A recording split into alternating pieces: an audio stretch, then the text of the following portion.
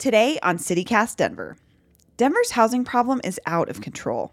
And especially since the pandemic started, life has gotten harder for many people who don't own their homes.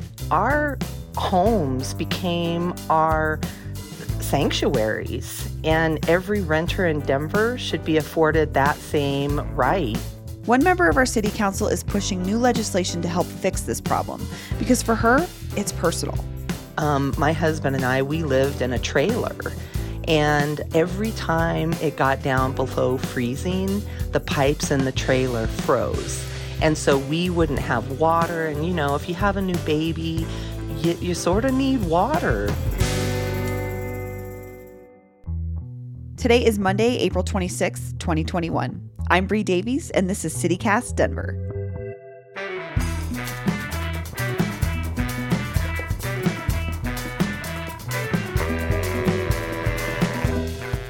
Let's take a look at the news. Sunshine and warm weather continue today with a high of 76 and some light cloud cover. 3 Denver area teens met up Friday evening outside the Capitol to protest the killing of Ma'Khia Bryant in Ohio last week. They stayed out all through the chilly night to call for an end to police violence. We're only 17, 18 years old, as Sherry Campbell said. We shouldn't be out here right now. We should be asleep. We should be chilling and not thinking about if my life matters, not thinking about who's next. If you received a vaccine from a clinic called Advanced Urgent Care, you will not need to be re-inoculated, according to state officials. This comes after the state shut down several of these clinics due to temperature issues with vaccine storage. All affected Advanced Urgent Care clinics have been suspended.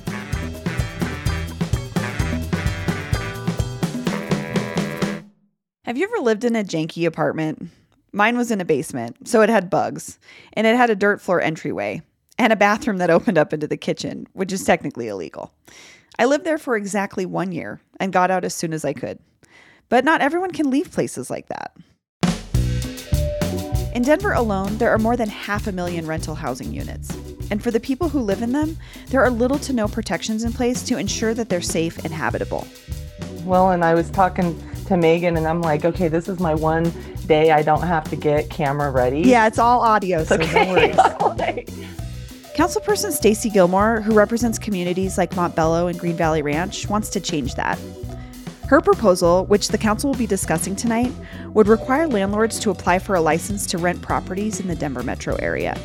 It sounds like a tiny bureaucratic tweak, but she says it'll actually be a big win for renters and the rest of us too. So we're going to talk about this rental license proposal, and I wonder if you could just give us a brief explanation of what exactly it's about. Sure, I'm happy to. This will, for the first time, we will have significant renter protections in the city and county of Denver. And so the first thing that it'll do, it'll ensure that every rental property is meeting our minimum housing standards. And so that's to ensure that they've got water, proper ventilation, are free from pests and mold.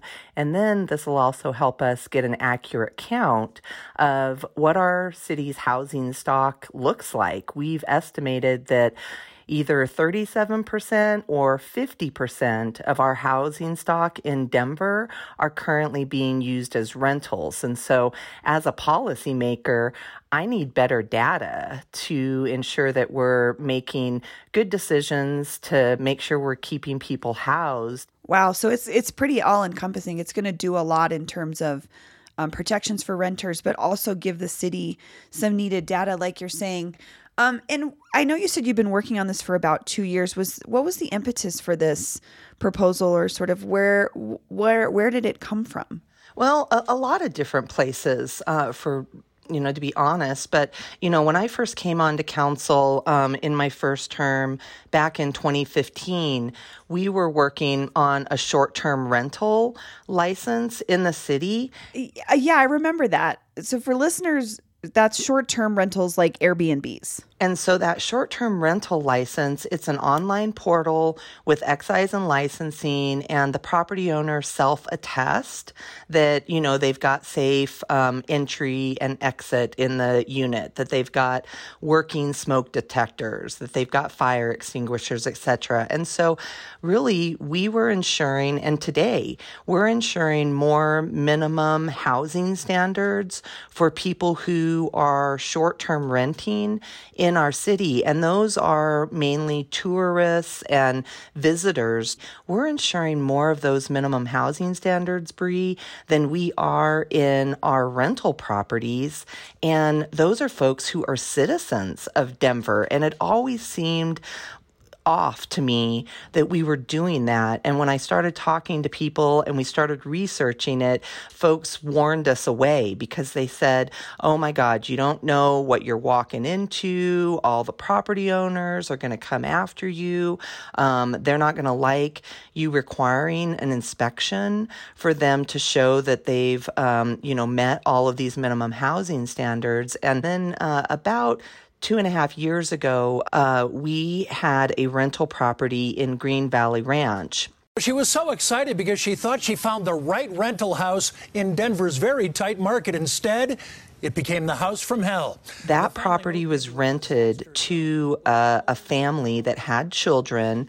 They rented it sight unseen because they needed a place to live. And they went in and put down a $2,500 deposit and then paid the first month's rent. So they were in for $5,000. A friend of the renters tested samples, found meth and mold in this house too? Yeah, that's right, Karen. And the family is confined to the living room in only 2 rooms of the house, really, because the other rooms in the basement smell so bad of mold and urine. It makes them nauseous to breathe it in for too long. It was basically a meth house that had not been remediated, and there were small children living in this home, and there were exposed electrical wires, there were cockroaches. It was sort of the worst of the worst. And in the meantime, City Councilwoman Stacey Gilmore has started following this case. And it took us almost 7 months to get that property remediated and taken care of. And so for me, I'm like, why are we doing this retroactively? And the onus is always put on the tenant to call and make a complaint.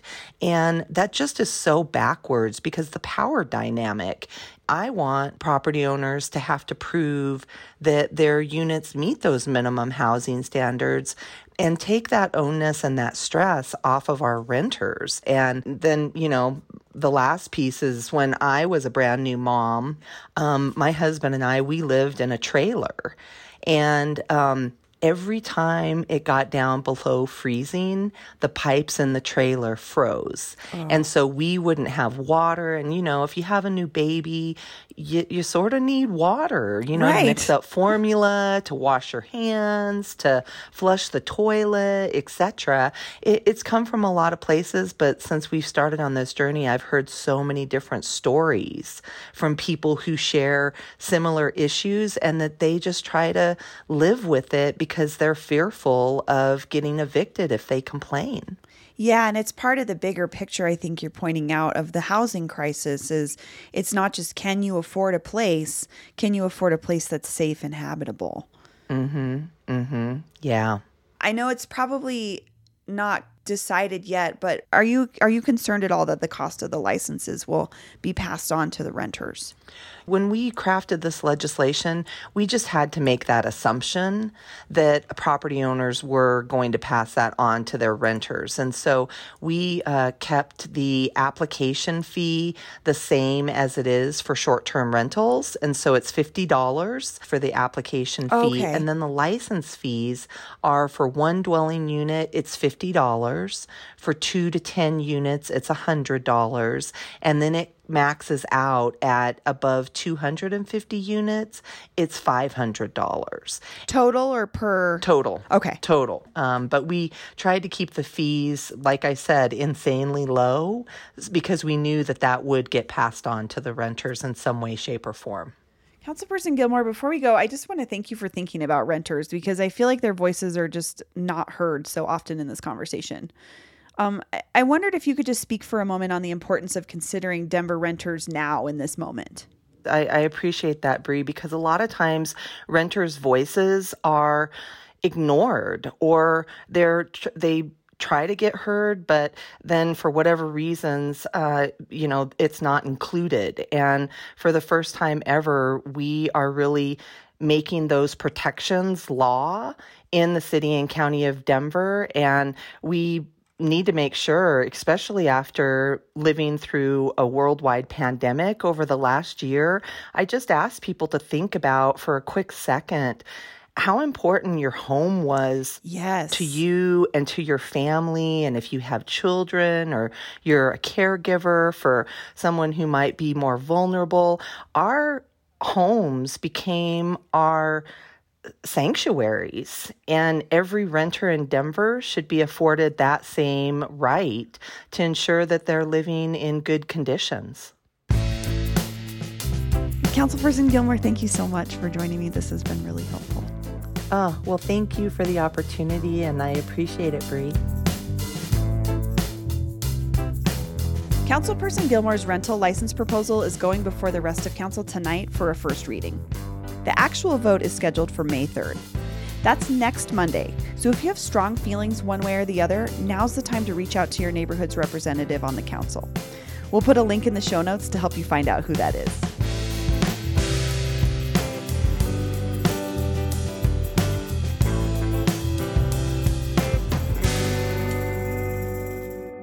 A couple of weeks ago, I had my friends Andrew Novick and Danny Newman on the show to talk about Casa Bonita. The restaurant's owners had just filed for bankruptcy, and Danny and Andrew gave us an inside look at their campaign to save it. Now we've got an update on that story for you. For one, their GoFundMe campaign has raised almost $50,000. But also, the president of the company that owns Casa Bonita told Denver 7 that he hopes they'll be able to reopen by Memorial Day. Still, the fate of Lakewood's Disneyland in a strip mall is unclear. Andrew and Danny organized a Save Casa Bonita rally outside the shuttered restaurant on Saturday morning, and we sent CityCast Denver contributor JD Lopez to learn more. Hello, this is JD Lopez reporting in the field for CityCast Denver at the Save Casa Bonita rally. We got people supporting, okay, we're doing our thing. Let's see if we can talk to some people and see why they care about Casa Bonita so much. So in the 8th grade, I had my first kiss in Black Bart's cave. So I can't let it die. Went here a ton when I was a kid. I'm pretty sure I caught salmonella here.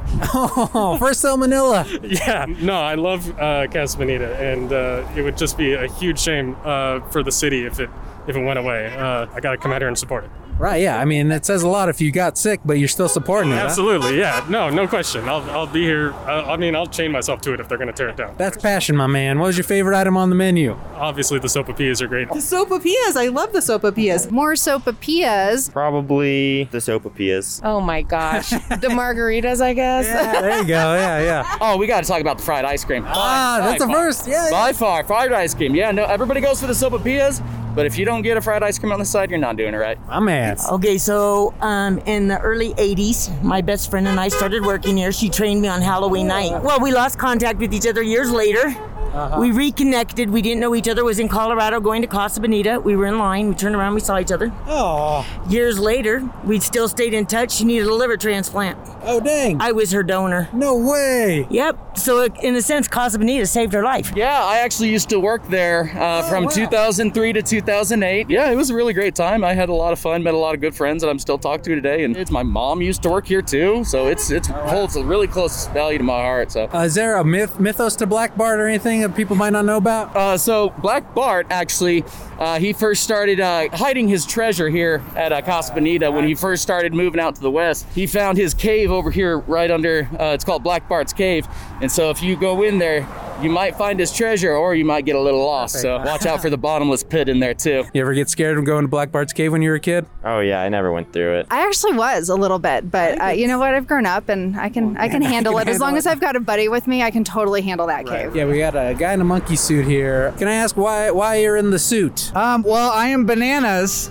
the official mascot of Casa Bonita. Okay. And you don't recognize Bananas? No, I'm sorry. I knew the other monkey. Okay, yeah. So Chiquita's the gorilla. Bananas is the orange monkey. When I did my 300th visit to Casa Bonita, my big party, I wanted to restore the old Bananas costume because it was pretty beat up and they weren't using it anymore. And so my friend offered to make a new one. We want to get as much awareness as we can and support and hopefully bring it to local ownership. Well, just log on to CasaBonita.org. Check out the people that are involved and why we want to try to save Casa Bonita, why we want to bring it local, get this money into the local economy, make it employee owned potentially. I mean, we could do so many great things. Keep it the same, keep the kitsch, update it to the 21st century, bring in some good food. That sounds amazing. Yeah, that's all right.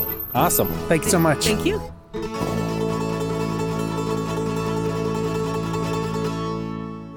That was Andrew Novick in the monkey suit and JD Lopez in the field for CityCast Denver. And that's all for today here on the show. If you enjoyed this episode, rate and review us wherever you get your podcasts, and maybe send a link to a friend and ask what they think about Stacey Gilmore's rental licensing idea. You can also subscribe to our snazzy morning newsletter. We'll be back tomorrow morning with more news from around the city. Bye.